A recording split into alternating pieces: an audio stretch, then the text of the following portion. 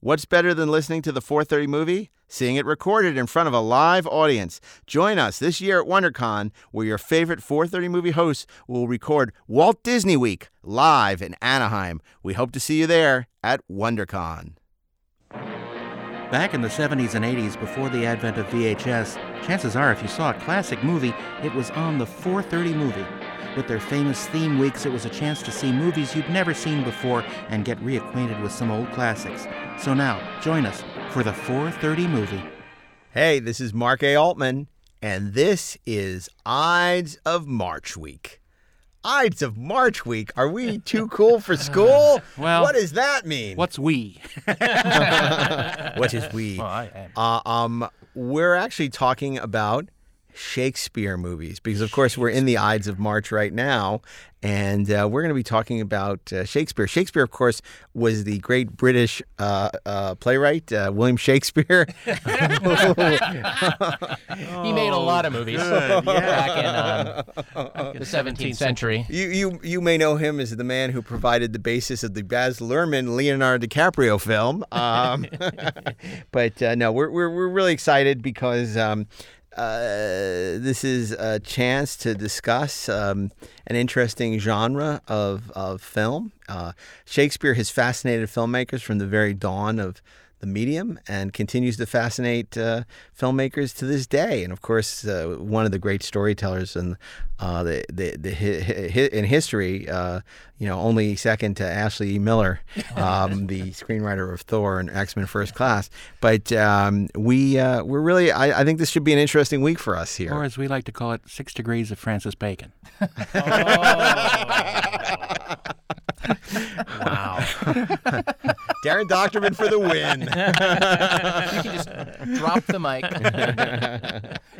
Now, I just want to say that we've talked about this, and we do feel that Shakespeare is best experienced on the stage, and so we're gonna thank you for joining us, and we'll see you next week. Good night, everybody. No, actually, there've been some amazing Shakespeare movies. Let me ask you, because the plays are obviously a very different thing than the movies. Well, the Play is a thing. Darren Doctorman And Ashley at the same time. A 3-pointer from the outside corner. Steve Melching, what's your favorite Shakespeare play? Oh boy, I really like Romeo and Juliet. I think it's a great story. Can't go wrong with Romeo and Juliet, that's for sure. What about you, Darren? I have to say, I think it might be it's a close one between the Scottish play and Hamlet. I like them both. Yeah. And also Midsummer Night's Dream is fun, too. So, I don't know. I would probably have to go with Hamlet. I have to tell you, it's really funny. You mentioned Midsummer Night's Dream. I did recently. The Actors Studio, which is in Culver City, they do kids matinees sometimes in Culver City. They did, and it was absolutely delightful. They did Marvel: A Do About Nothing, and they did the play with Marvel characters. Yeah. And they had Thanos, and they had Iron Man, and they did it with unrequited love between Scarlet Witch, and it was and I have to say, Scarlet Witch dresses up like Hawkeye. It was so entertaining and so much fun. We had a great time, and it was a great way to introduce kids to Shakespeare. I remember Much Ado is a great one. Yeah, that's a great one. And I first saw Shakespeare. I think the first thing, it was like in 3rd grade, we went to see a Macbeth in Connecticut. A school trip, way over my head. All I could think of, and this is what I loved about it. I'm like, wow, that's from Cat's Paw. Right. The 3 witches in the Star Trek episode Cat's Paw. And I'm like, wow, that's so cool. Shakespeare's ripping off Star Trek. Yeah, right. No, I didn't quite think that, but it was. It was a little above my head. But it was a great, early exposure to the works of William Shakespeare. What about you? What's your favorite Shakespeare play? Look, I love many of them. My favorite, I think, head and shoulders, is probably Hamlet. That's on some level maybe the easy answer, but on another level, kind of the most difficult play. I've read it again and again and again and again. Tomorrow and tomorrow and tomorrow and tomorrow and tomorrow. Yeah, no, it's such a rich plethora of plays to choose from, and then so many movies and TV shows that have been made about Shakespeare, and so many ones that have sections of Shakespeare in them. Yeah. I just want you to know, Darren, this is for you, that Batman 66 does not qualify just because Bruce Wayne had a bust of Shakespeare in his study. I disagree, but I'll go along. Okay, let me rephrase that. Batman 66 was in Superhero Week, so it's disqualified. Okay, well, great. Well, we're going to be talking about Shakespeare movies here on the Ides of March week. And as always, Monday, we're going to start with Steve Melching as we curate a fantasy theme week of classic film. Well, films based on... I was looking at this as films based on the works of Shakespeare, and of course there's no shortage of those. I probably no writer has been ripped off or inspirational to more, he's just absolutely iconic. It doesn't need to be said. So I'm going to pick a movie that was many years in development and actually didn't start life as a Shakespeare adaptation. It started as an adaptation of an old parable from feudal Japan that Akira Kurosawa was working on about a warlord who has to divide his kingdom among his three sons. And as he was developing this movie and painting something like 10,000 storyboards all through the 70s, he started reading King Lear, and King Lear became a major influence on the screenplay. And so, of course, I'm talking about Ron from 1985. To this day, I watched it last week to prepare for this, and I think it's one of the most gorgeous movies ever made. It is absolutely stunningly photographed and edited, and I think that's a testament to the care that Akira Kurosawa put into his visuals, by virtue of painting those thousands of storyboards and doing this incredible location work, in the mountains there, and shooting at some real castles and then constructing some other castles on the volcanic black slopes of Mount Fuji, and having something like 1,400 handmade costumes for the soldiers, and in the sort of color-coded banners and everything, and literally a cast of thousands, and it's just I find it just a monumental feat of filmmaking. It's just such a great story about greed and envy and ego and jealousy and vengeance and stubbornness, all those core human qualities that we can all relate to that were so key to Shakespeare's work. And he put it together in this. I mean, it's so poetic watching these battle scenes where you're just seeing these rivers of soldiers moving through frame, and phalanxes of soldiers on horseback, and the spears and the banners and the smoke and the arrows flying. It's absolutely breathtaking to me, and it has a wonderfully moody score under it all. And the film was rightfully nominated for 4 Academy Awards, nominated for Best Director, Best Art Direction, Best Cinematography, and Costumes, and it won for Costumes. I would have given it to all 4. I just love this movie. I think you'll get no argument from us. I mean, I'm a big Kurosawa fan. I love High and Low and The Seven Samurai and Throne of Blood. But Ron was very late in his career. He was much older, and it's his version of King Lear, and it's just sensational. I mean, it really is it's a great choice. It's and that's the great thing about the I think we'll see over this Ides of March week how many different interpretations and how elastic Shakespeare is, because we're going to see a lot of different, not traditional interpretations of Shakespeare, and Ron is one of the most untraditional and just great epic in the David Lean tradition. It's a wonderful, wonderful film and a wonderful version of King Lear. Yeah, of course, Kurosawa was no stranger to adapting Shakespeare. He had done it before. But this one, I think this is his masterpiece. It's my personal favorite of all of his films, and I can watch it again and again and be just mesmerized by it. Yeah, wholeheartedly. Absolutely. Yeah, that's a great if one. you can see this on the biggest screen possible, do so. It's a feast for the eyes. It's interesting to me that there hasn't really been a successful big screen direct adaptation of King Lear. I mean, I sort of get why. It's enormously. I mean, you talk about the tragedies and how dark they can be. It is enormously dark. It is relentlessly dark.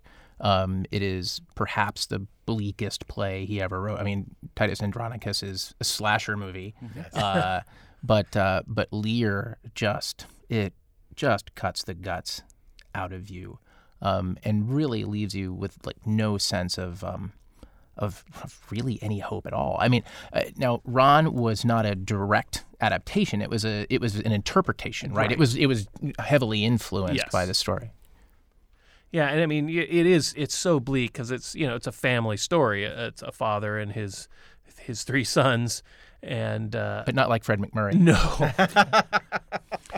And how this family, he wants to, the warlord wants to retire basically and divide his kingdom, or turn his lands over to his sons, and the youngest son is the truth teller. It's like, this is not going to work. This is not going to end well.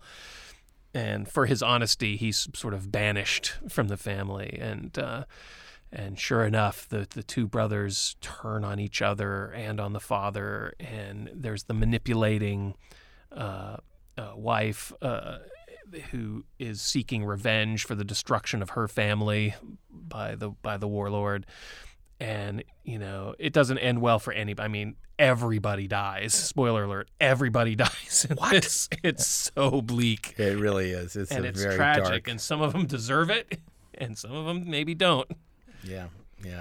No, it's a great choice. It's a great movie. Hi.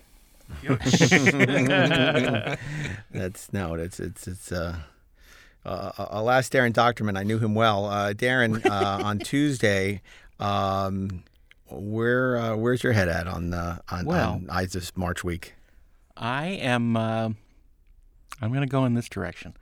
In 1990, there was an adaptation of a Tom Stoppard play that was directed by Tom Stoppard. Yeah. Okay. And it is the Back to the Future 2 of Shakespeare. Oh, that's funny. It is the lower decks. Yes. It is the red shirts.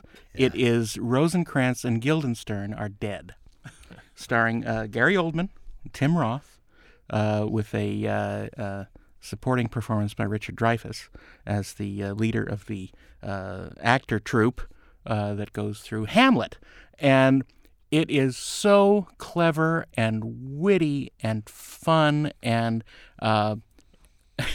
and mysterious and wacky.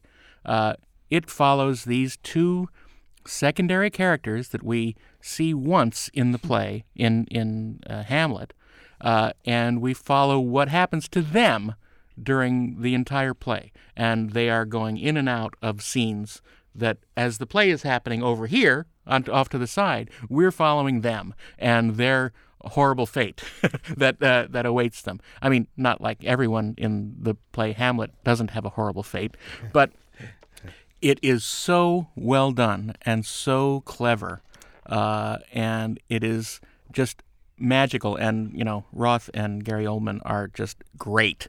When have they ever not been great? Well, Tim Roth was kind of goofy in Planet of the Apes. Okay. Oh, fair enough. Okay. Yep, I'll accept that answer. But it's just marvelous, and it's an interesting sort of side view at something that we all sort of know by rote from what we've been exposed to. I mean, I'm sure that none of us can quote the entire play of Hamlet, but we know what happens in it, and this gives us such a fun, little side view at something that I would love to see with other subjects. I would love to see, famous shows shown from the point of view of other characters in it. That's just such a fun. What about Bewitched from the standpoint of Gladys Kravitz? Right, exactly, Dude. Was that the first play or story that really did that sort of thing, that went into an existing story from a completely different perspective? If there is, I don't know of it. I mean, it's brilliant. It's absolutely absolutely brilliant, and it's been imitated many times, including by myself to some extent. Mark Altman, for a time, had a magazine called Sci-Fi Universe, and me and a couple friends were going to do a comic strip for it, and our premise for the comic strip was looking at these sort of minor characters from the Star Wars universe and follow them through the parallel events of the Star Wars movies. But these characters are ones that always died in the movie, so the last panel is always them dying horribly. The first one was Tales of the Death Star scanning crew, and we followed those two guys as they went about their daily chores on the Death Star and then get summoned to Docking Bay 94 or the hangar 327 and go into the Millennium Falcon, and suddenly a Wookiee jumps out and rips their head off, pulverizes them. And another one was the stormtroopers looking for R2 and 3PO on Tatooine and following them to Docking Bay 94, where Han Solo shoots them. And, of course, that story became the basis for the famous Star Wars fan film Troops. Right. Weren't you also going to do tractor bay technicians, the guys who were guarding the tractor beam? Yeah. And that they were going to die in the Death Star explosion? Yes, exactly. Yeah, we had a whole bunch of those. I remember that. That's great. But you mentioned Back to the Future too. I mean, obviously, the same thing where you're taking characters back into the story that you're familiar with. Yeah. But it's taking it off in a direction that is vastly different from what you're used to. It's funny you mention Star Wars in the context of this particular movie and Tom Stoppard, who I was momentarily, briefly, my radar went ding with some excitement for Attack of the Clowns. Whoops, did I say that out loud? For Attack of the Clones, because Tom Stoppard was evidently going to be participating in writing the screenplay. And I thought, oh, thank God. Yeah. And no. It was not to be sure. Well, and I will say this, look, it's no secret I'm not a fan of the prequels, and we're not going to have that debate here. I know Steve is. But there's the one scene I actually like in Revenge of the Sith is that scene in the opera between Palpatine and Hayden Christensen. And that was written by Tom Stoppard. No, it was not. Was not? That's not true. It's apocryphal. It's apocryphal. Well, you know what? I defer to you. You would clearly know. I'd always heard that, but if you say it's not true, that was a very popular story. Then I believe. But I still love the scene.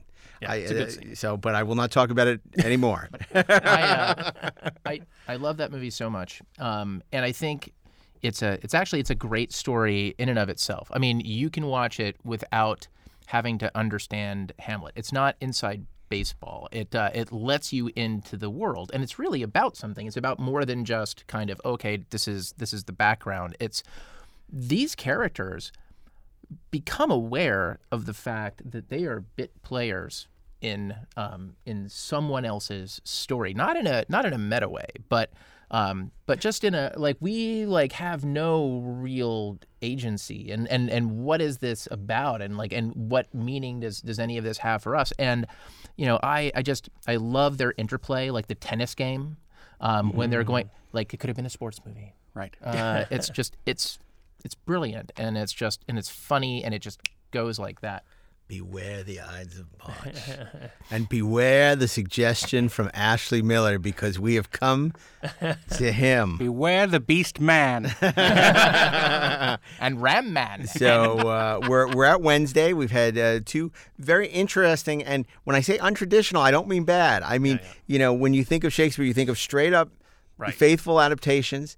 Neither of them are, like we said, it's inspired by King Lear, but it's not King Lear. Rosencrantz and Guildenstern are dead. Very different take by Tom Stoppard on that story. So now we come to you, Ashley, always thinking outside the box. I'm very curious to hear what you're going to say. Today on this podcast, I throw a fastball straight down the middle. And I want to talk about a film that actually changed my life. It changed the course of my life. So when I was in high school... Bad News Bears go to Japan. Yes, which, by the way, I kind of dig. Based on Richard III, oddly. Yes. Who knew? Yes. In fact, dialogue is ripped straight from that play. In high school and through about half of college, I resisted Shakespeare. I didn't like reading it. I didn't like talking about it.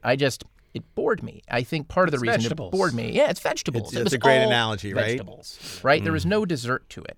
Later, when I became a teacher and I was doing my student teaching and all that, and I had to teach Julius Caesar, I realized what had planted that idea in my head. It was Julius Caesar's fault. The reason why Julius Caesar gets taught so much is because Julius Caesar has no in it. There's no sex, right? So it's acceptable for a general audience, but it's a sort of a serious play. So that's neither here nor there. I thought that Shakespeare was boring. I thought that Shakespeare was all sort of hoity-toity and heady, and I just didn't care. I mean, I'm the guy I love Howard the Duck. Yeah, well, people think of it as tights. Yes. Yeah. Men in tights, you know. And declaiming and all of these things, and that there's no blood to it. So one night, I'm sitting around. It's like my first junior year in college, and I'm watching movies with my friends. And one of my friends brings home a movie directed by this guy named Kenneth Branagh. Mm-hmm. It's called Henry V. Yep. And he put it in. Like, I haven't seen Henry 1 through 4 yet. Right? Do I have to see the other movies? Henry V Strikes Back. Right. And that was my original choice. Was it before really? Rosencrantz? I would have applauded it. And, Yeah. I mean, Ken gives this performance that is so human, that is so perfect. And real. And real. He internalizes the dialogue. He's not just declaiming it. He is saying it. It's happening. It's real and it's vital. And the asides that he gives to himself are so good. So good. So good. He sells it. And he makes really smart adaptation choices. Like, I didn't even appreciate when I first watched it because I didn't know. Like, pulling scenes from Henry IV Part 2. Like, understanding that, that all Henry of it was V related. that he used to be Hal, this feckless prince. And how he had to show that he was more than that. And how this movie is really, it's a coming of age story for him. It's about him, this collision with reality. And I saw this and it blew my mind. Yeah. The day before I saw that film, I was a government major. The day after I saw that film, I was an English major. I went and I took every Shakespeare class, every Renaissance lit class that I could possibly take. There was a professor that was in the English department who was very difficult, who was... Kingsfield. Yes, he was basically Kingsfield. His name was Peter Wiggins, and he was enormously difficult, and I loved him. He was so challenging, and he just made it all seem so great and so vital. And it was at that moment, kind of seeing, there was something about Henry V and how amazing that film was. Mm-hmm. Not just activating me in terms of really loving Shakespeare, but also activating me as a writer. I always knew that I wanted to be a writer of some kind, but did you tell Kenneth Branagh? Well, I was just going to say, the story has an incredible payoff, because here you're talking about how Henry V really changed your life, that film in particular, and then 10, 15 years later, 20 years later, you're working with Kenneth Branagh on Thor. Yes. That's remarkable. Yes. So that's the punchline, right? Because I'm in this business. I am doing this job in part because I am so moved by what I've seen, right? And I remember, I will never forget when we were trying to get the job for Thor. There was a whole host of reasons why we were even in consideration. And I went in to read the original 3 million page outline they had for their 18-hour miniseries that didn't have a third act, and just kind of get a sense of it, right? And I spent 45 minutes reading, and they asked me if I wanted to come back and talk about it a little bit. So I go back and to talk about it a little bit. And I think it's just me and it's the Marvel executives, and someone starts speaking, and I went, I know that voice. I know that voice. I know that voice. I know that well. and it's Kenneth Branagh, and he's wearing a T-shirt, jeans, he's got Chucks on, he's got his feet kicked up, and I go, oh my, I didn't even notice him until he opened his mouth. And then suddenly it was Kenneth Branagh. And it was just one of those moments where you doubt your own reality, where like nothing really makes sense. And working with him was just one of the highlights of my life. Next to doing this podcast. The best moment. So this is the thing that if nothing else happened to me in my career that was good, this would be the thing that would make it all okay. Towards the end of the Thor development process, we were in draft number 5 or 6 or something like that, and Ken would go through the script page by page, each draft, and read it. And sometimes he would read things out loud, right? So he would want to read the scene. I'll be Thor and you be Jane. And I'm like, okay.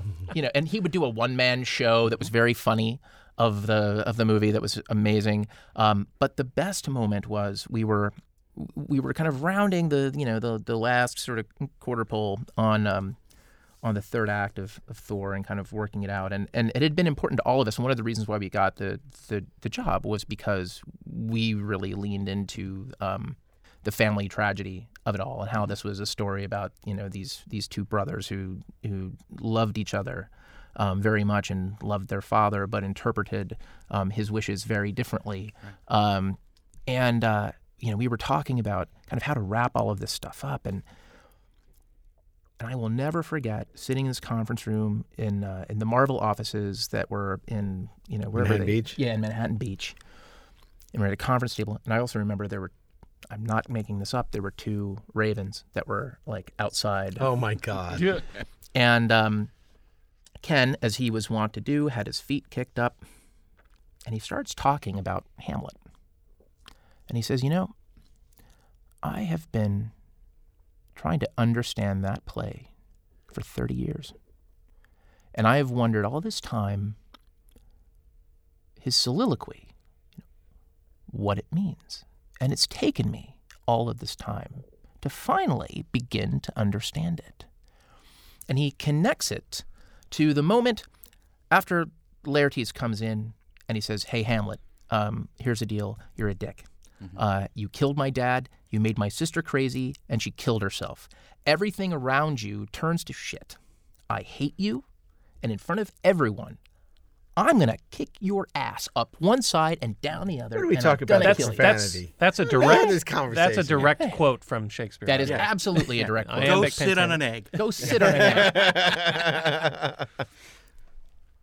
And he leaves, and Hamlet kind of turns to Horatio, and he says, he's kind of right. But he says more than that, right? He gives this whole speech, which ends with the punchline, let be. Just let be. So Ken is trying to lay this out, and he goes into the speech. This was the remarkable moment. He obviously has all of the dialogue, all of the lines memorized, but he doesn't recite it. He doesn't say it. He doesn't perform it. He just is. Hamlet. And he's looking at me, and I'm Horatio, and he's Hamlet, and he's just saying all of these things. And he finishes, and I burst into tears.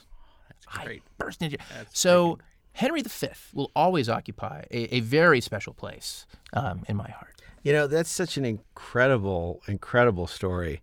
And it's funny, not that I had that kind of experience with Kenneth Branagh by any means, but I did have that kind of experience with Henry V, where I was not, I admired the storytelling in Shakespeare, but didn't particularly enjoy the language, the verb, just it's work. It was home. It always felt like homework. And then I saw Henry V, his brilliant adaptation, and it changed the whole thing. I became very interested in Shakespeare. I was much more open to it. It's so brilliant, and it was such a gateway drug to Shakespeare. Yep, totally agree. It's a remarkable movie. I'm so glad that you mentioned it, and that, as we're all film music fans, that Patrick Doyle score is magnificent. Yep. For that film, and he's done Shakespeare adaptations later, and at the time he was really the enfant terrible of the stage. They were saying this is the next second coming of Orson Welles, because Orson Welles, of course, had made a name for himself doing Shakespeare, with the Mercury Theater and everything else, and then he did Cain, and later on would do a lot of Shakespeare adaptations, and everyone sort of compared. He's British, he's erudite, he's like Orson Welles, but of course he was nothing like Orson Welles. Right. Just remarkable, and that's just an incredible story, because of course Thor is such a Shakespearean story, he was perfectly cast as the director of that film, and that was probably very intentional. I imagine. I went, oh my God, perfect, perfect. Yeah. Yeah, you can see that. Whereas Joe Johnston, for instance, would not have been the right guy for Thor, not for where he Thor. was the right guy for Captain America. Really a wonderful film. I remember going to see that at the Beverly Center, and it was in their smallest theater. It was a shoebox, tiny I think that's shoebox. exactly where I saw it too. Yeah. There was maybe 6 rows of seats or something, but it was riveting. Yeah. I was not familiar with the play, but I had heard, heard about this Kenneth Branagh guy. I hear it's a great film, so I went in cold to see it, and it was tremendous. Shakespeare had never lived Yeah. for me before that. I have to say, and this is total aside, I've seen movies in a lot of bad theaters in my life. Been in a lot of bad theaters. I've been in theaters with rats on the floor. I've been in really bad, all around the world. There's probably no worse theater than the Beverly Center was. Rest in peace. Right. There was a point at which it was too few theaters to begin with, and they chopped them up into even less. Right. And it's like you almost feel like they just put a wall through the middle of the theater, like half a The screen. wall went through a chair. It was so awful, and there was so much sound coming through from the surrounding from the other theaters.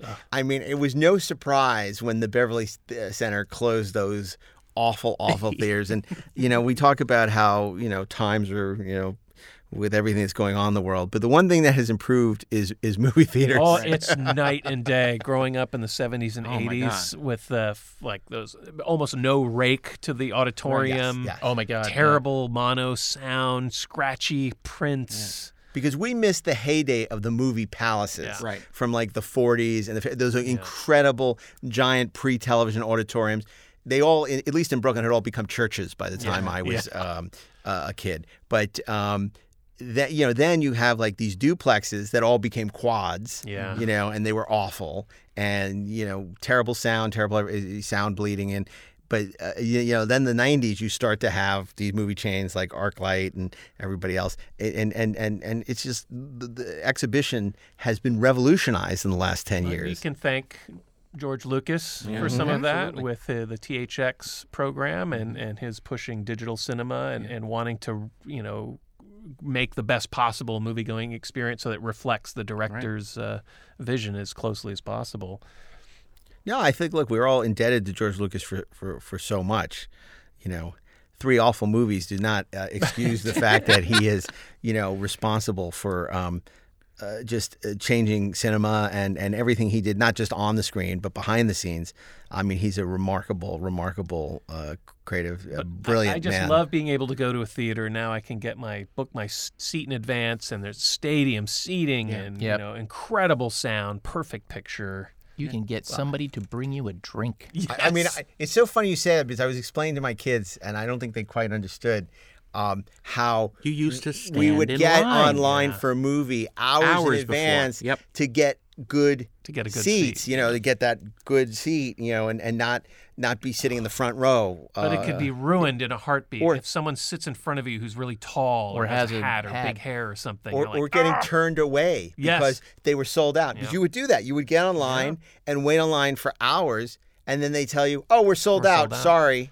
Or not even sorry. Just we're sold out. Right. You can come to the next show in 3 hours. Right. And it was like... And stand in that line over there. So we're so lucky that we have this ability to go online and buy tickets and pick our seats,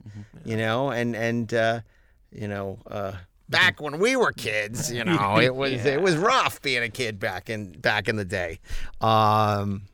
So yes. Okay. So Henry V. Great choice. Obviously, it was on my list. Great choices so far all across the board. As we get to Thursday, I would say Thor's Day. Thor's Day. Thursday. To be or not to be? That is the question that Christopher Plummer asked in Star Trek VI, The Undiscovered Country. You know what? I'm not going to do that. I think it's legit. Nick Meyer put so much Shakespeare in Star Trek VI, so much superfluous Shakespeare. And of course, the great story about Nick Meyer was he used to listen to these records of Christopher Plummer performing Shakespeare. Right. And he said, wouldn't it be wonderful if I just had him with me to recite Shakespeare all day?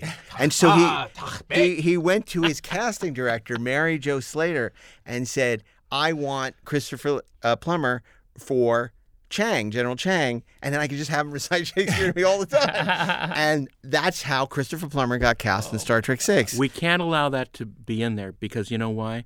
That opens the gate for the last action hero and Arnold Schwarzenegger in Hamlet. Yes. Okay. To be or not to be. Not to be. Not to fair be. enough. And look, obviously, had Forbidden Planet not been part of in the Shadow of Star Trek week, I would have probably leaned towards that adaptation of The Tempest. I had a couple of things I really love Joss Whedon's adaptation of Much Ado About Nothing. Which is great, and I admire the chutzpah of it. It was made for virtually no money at his house, with a bunch of friends like Nathan Fillion and a ton of Buffy actors. And What year was that one? I don't know. It was in the last 10. It was like in the last 10 years. It was like right when he was doing Cabin in the Woods or something. Now, I know you look at me, and I'm sure Steve's thinking this. He's going to go with Woody Allen's Midsummer Night's Sex comedy. He's going to go, don't do it. And I have to say, as much as you know that I love to find Woody Allen, just to remind people of how many brilliant movies Woody Allen has made. This is not one of them. Good. So Jose Ferrer and Mia Farrow in Midsummer Night's Sex comedy, not going to make my list.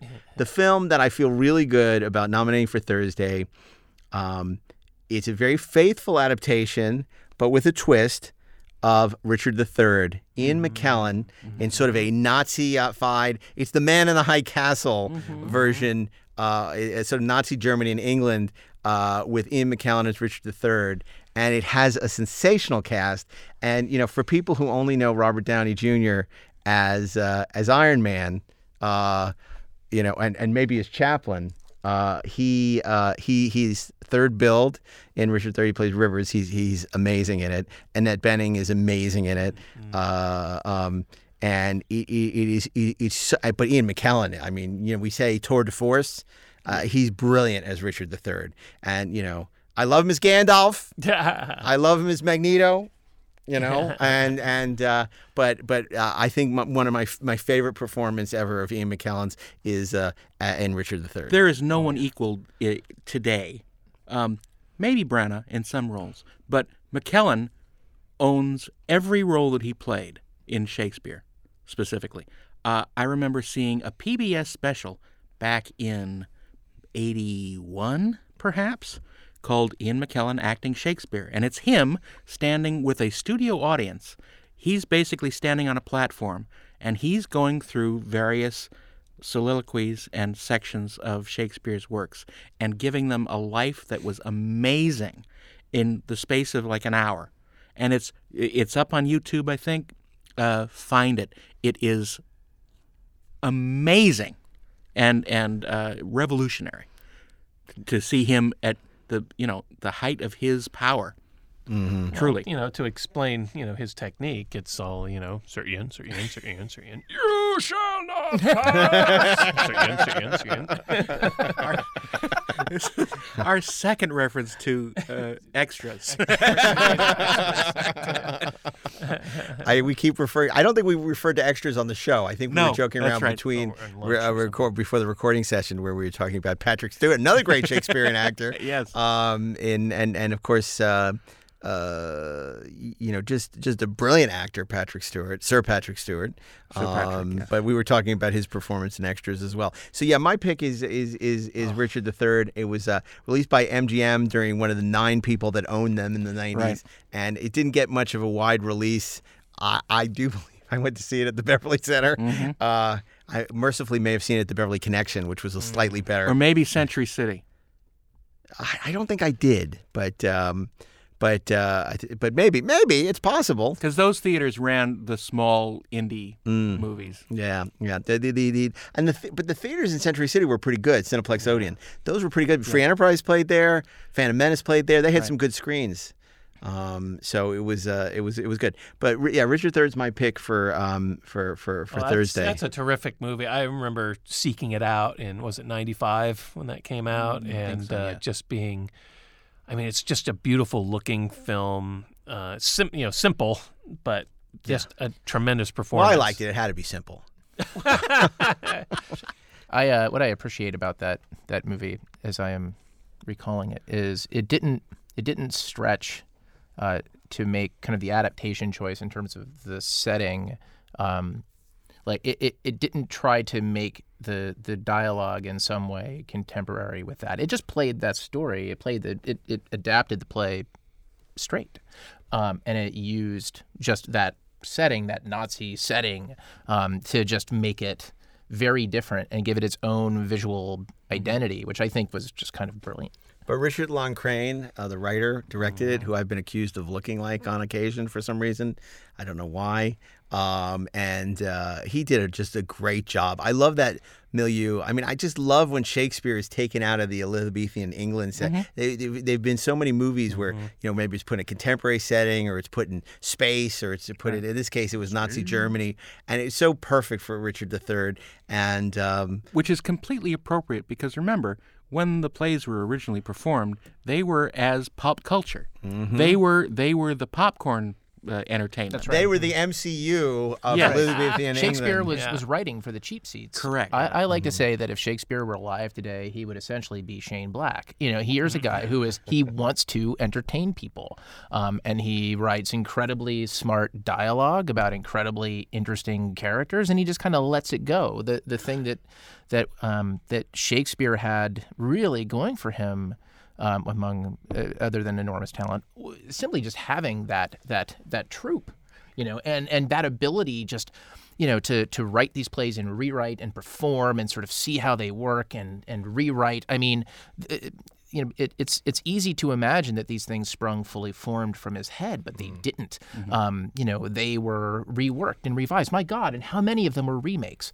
Right. Hamlet is a remake. That's correct. It's arguably it's a remake of Thomas Kyd's The Spanish Tragedy, Horatio's. Right. But it's not just that. There are these stories that are very primal that people knew, and he made them relevant and present, and kind of really gave them something that the Elizabethan audience could connect to. And as it turns out, when they're performed correctly, when they're taken out of the hands of professors and teachers and dramatists who over-intellectualize this crap, it was just intended grabs you by to the teach guts. the masses history. Yep. Yes. Yeah.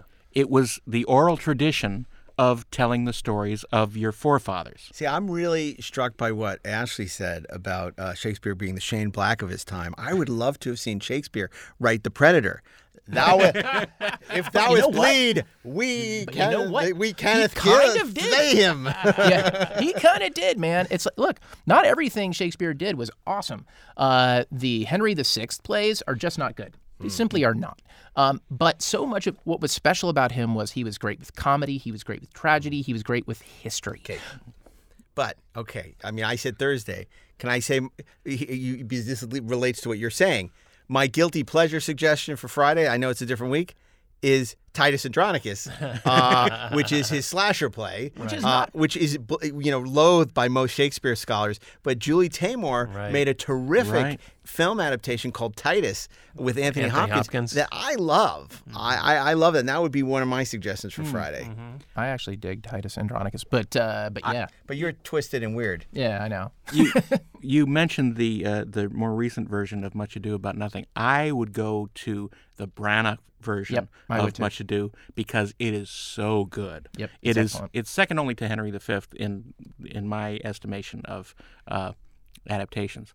But the cast that he brought together is ginormous and amazing. Even Keanu Reeves in it is really good. And I think if you can find it, and the score is amazing as well. I hadn't even thought about the Keanu Reeves angle of it all, but I realize now that was 93, and whatchamacallit, Bram Stoker's Dracula was, 92, 93. And it's amazing the difference. Like, it's like they're two different actors. Yeah. It's fascinating. Well, it's interesting because, look, we've talked in the past about how much we all love Dangerous Liaisons, and Keanu Reeves has a supporting role in that.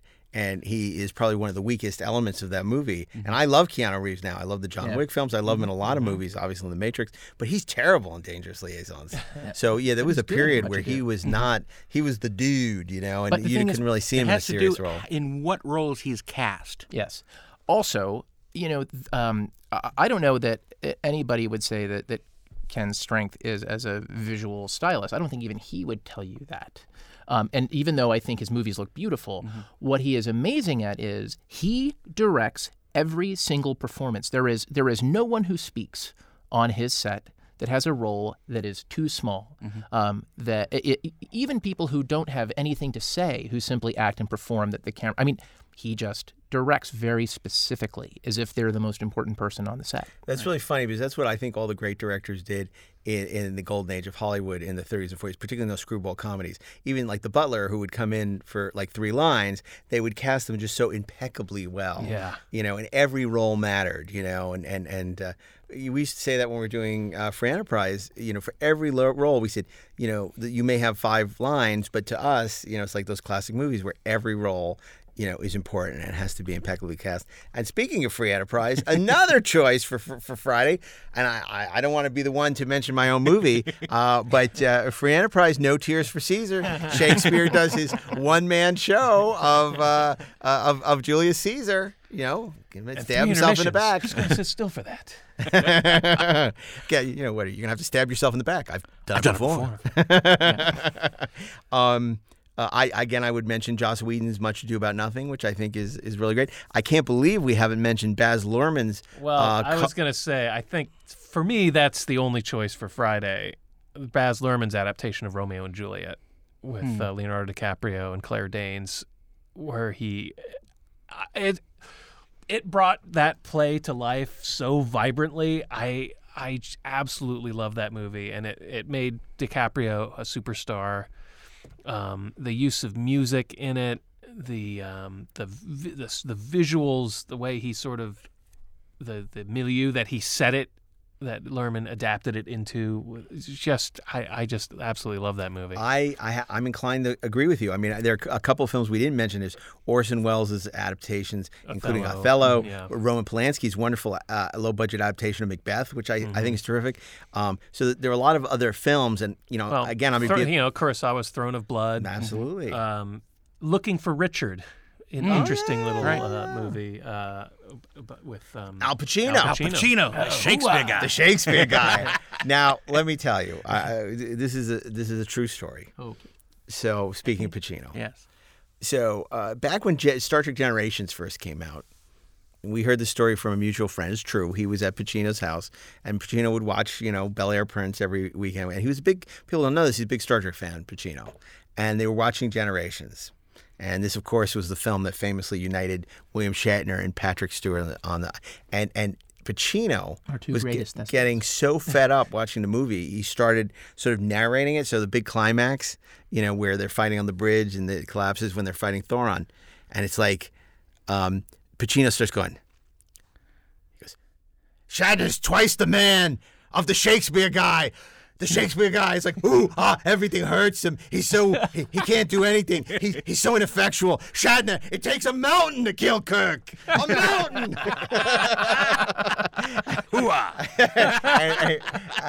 That endeared me to Al Pacino forever when I heard that story. Oh my God! I was lucky enough to tell Shatner that story on the set of Free Enterprise, and I must admit he enjoyed it. That's so great. Oh, Screaming Al. Screaming Al. Of crazy. It's an interesting movie. It's about Al Pacino. Oh, I thought you were going to say Star Trek Generations. No one would ever argue that.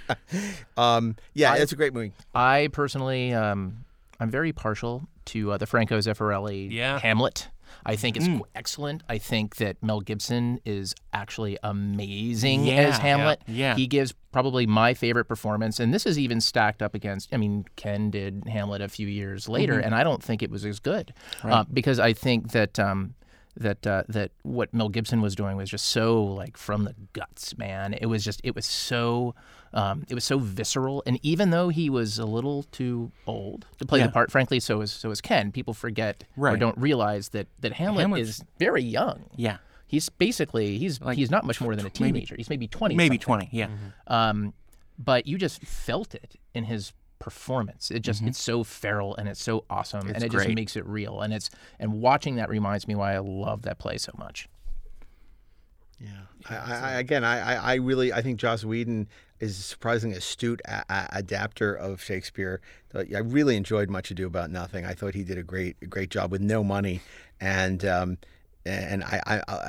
thought, really, I'm surprised Julie Taymor hasn't done more, because I thought Titus was an audacious. She'd been very successful in theater. This was her first film. She later went and did Across the Universe. I'd like to see her do more, but I think Steve is right when he says you can mention West Side Story. Sort of you certainly can. Or Strange Brew. That's true. Oh my God, odd little adaptation of Hamlet. But oh my goodness. Yeah, I think Baz Luhrmann's William Shakespeare's Romeo and Juliet. Romeo plus William Juliet. Shakespeare. Yeah, I think so too. I'll go along with it. A little reserved, but I'll go along with it. It's the film that introduced so many people to Shakespeare. I think that if you remember in the 90s when it came out, there was a whole generation that suddenly fell in love with Shakespeare because it was a big mainstream success. It then spawned movies like Moulin Rouge and a bunch of other things that in that vein, and it was a very hyperkinetic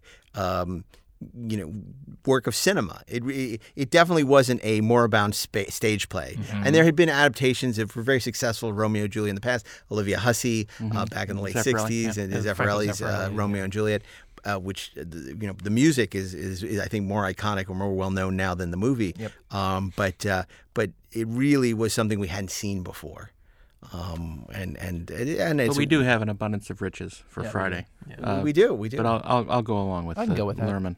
For sure. So Monday, Akira Kurosawa's Ron. Tuesday, Rosencrantz and Guildenstern are dead. Wednesday, Kenneth Branagh's Henry V.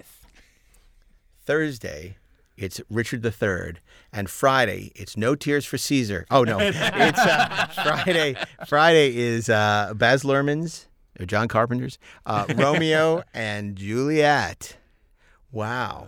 Beware the Ides of March, but don't beware this great week of Shakespeare movies. It's a really strong week. Take this opportunity to watch all of the stuff that we mentioned. Yes. Everything. And all the things we'll be tweeting about. And if you don't watch it today, you can watch it tomorrow. And tomorrow. And tomorrow. And tomorrow.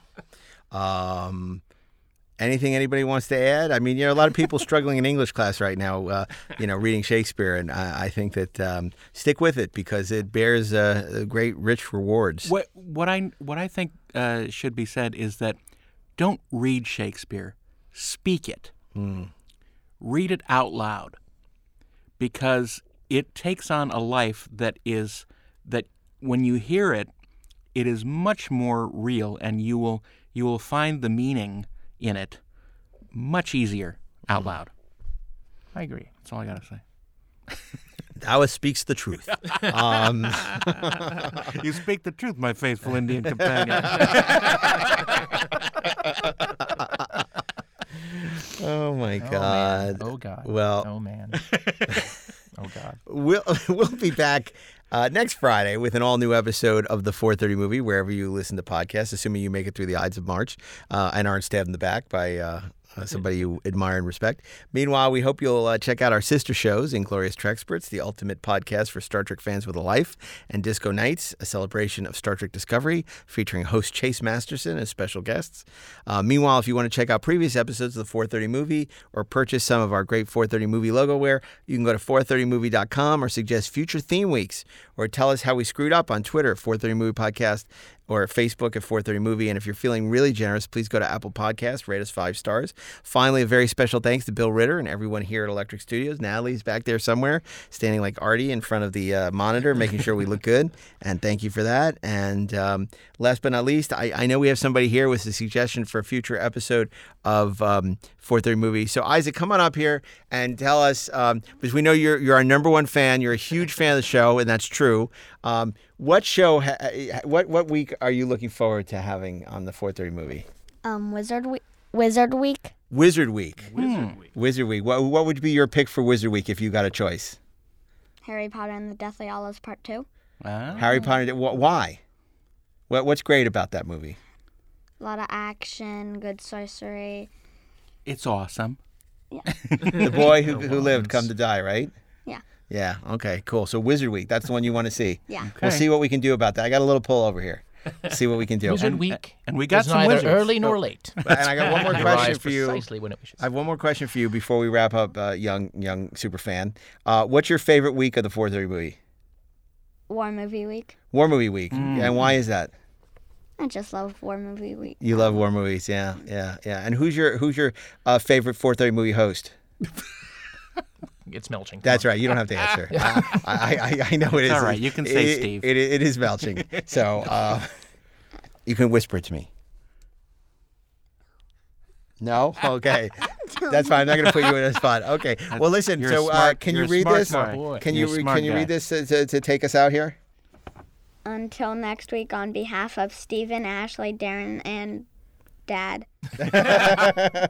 Thanks for joining us here on the 430 Movie, and Eyewitness News starts now at 6 o'clock. Thank you very Is that much. PM or AM? PM. Yeah, it's a local news. You wouldn't know anything about that. We hope you enjoyed our first season of the 430 Movie. We'll be in repeats for a few weeks, but don't worry, we'll be back for season 2 this spring for all new theme weeks. But for now, we hope you enjoy our special encore presentations from our first season. We'll see you back here in a few weeks.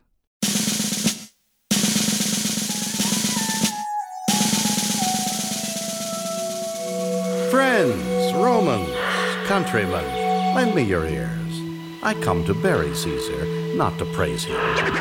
No tears, tears for Caesar. Evil that men do lives after them. The good is often interred with their bones, so let it be with Caesar.